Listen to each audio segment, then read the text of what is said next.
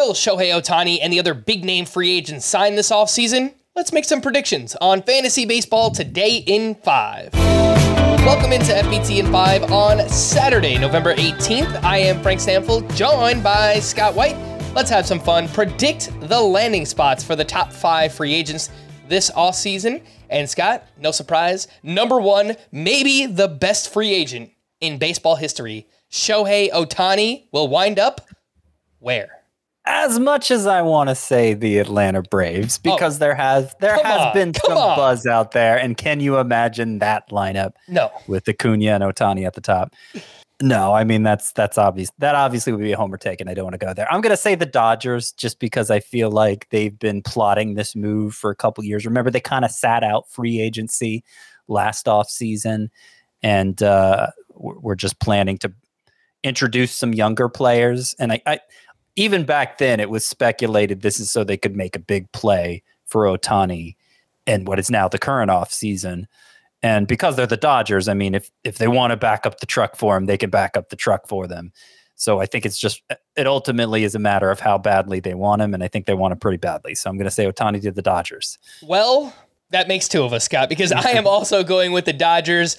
This has been the favorite for so long to wind up with Shohei Ohtani. I do think there will be some other teams in the mix. The Texas Rangers we've heard about. I think the Cubs want to make a splash after bringing in Craig Counsell, but in the end, it will be the Dodgers. And can you imagine a top 3 that features Mookie Betts, Freddie Freeman, and Shohei Ohtani? I mean, my gosh.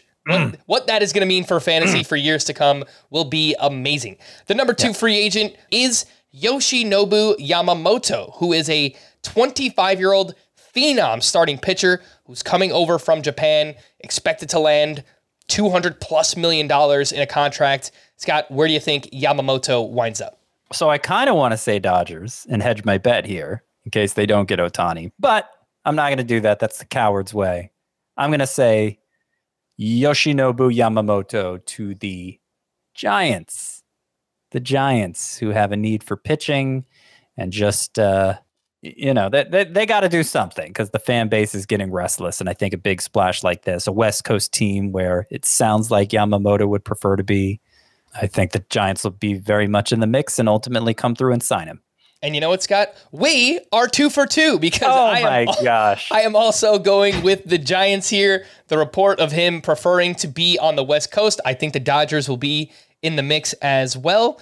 The Giants have missed out the past couple of years on big names. They were close on Aaron Judge. They were close on Carlos Correa. Maybe thankfully that didn't work out for them. But they, I think, need to bring in a big name. They kind of need like a face of the organization, whatever it might be. And I think maybe Yamamoto can be exactly that. I'm also choosing the Giants. Number 3, we have our first position player here on the list, and that is Cody Bellinger.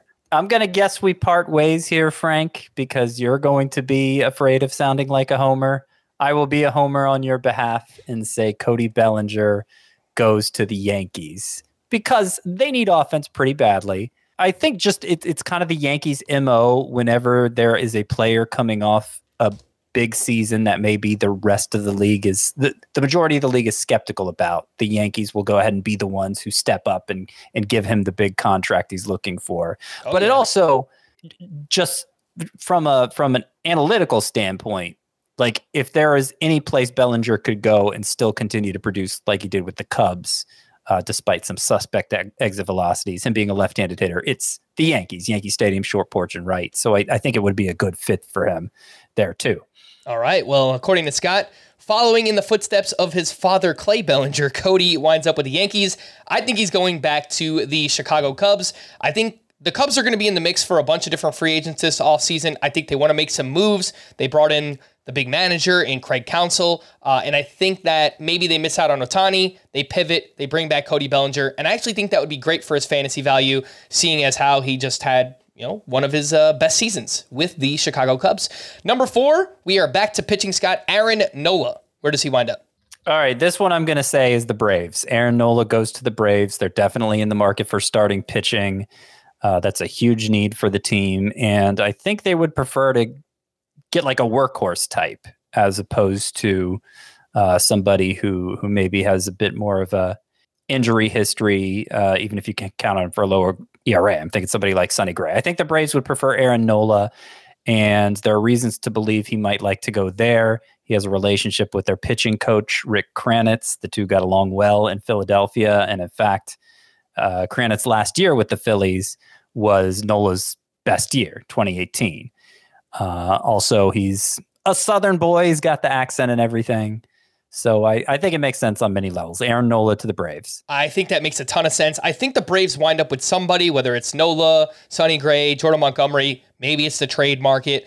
But I'm actually going to go with the St. Louis Cardinals, who have already come out and said they want to sign not one, not two, but 3 starting pitchers this offseason. So we know they're in the market. Aaron Nola is arguably the top one out there. And I think the Cardinals can use a workhorse like that up top. And I think Aaron Nola winds up in St. Louis. Number 5, last but not least, Blake Snell, your NL Cy Young Award winner, goes to Cardinals. That's my Cardinals pick. Right. Blake Snell to the Cardinals, because there was a lot of chatter during the season that maybe the Cardinals need to change their approach. They've relied so much over the years on more pitch to contact guys, and maybe they need a power arm at the top of the rotation, a real big bat misser, and Blake Snell is certainly that. So it would seem to fit with that narrative. And as you pointed out, they're very much in the market for starting pitching as well. All right. Well, the Phillies lost out on Aaron Nola. How do they replace him? They bring in Blake Snell. So that's what I think is going to happen. He winds up in Philadelphia. Obviously, they still need a top of the rotation guy to go along with Zach Wheeler. That's a team that wants to compete. They're obviously going for World Series year in and year out. They have an amazing team, very high payroll. I do think Blake Snell could potentially fill in for Aaron Nola if he leaves the Phillies. For more extensive fantasy baseball coverage, listen to the Fantasy Baseball Today podcast on Spotify, Apple Podcasts, the Odyssey app, or anywhere else podcasts are found. Thanks for listening to Fantasy Baseball Today in 5, and we'll be back again next week. Bye-bye.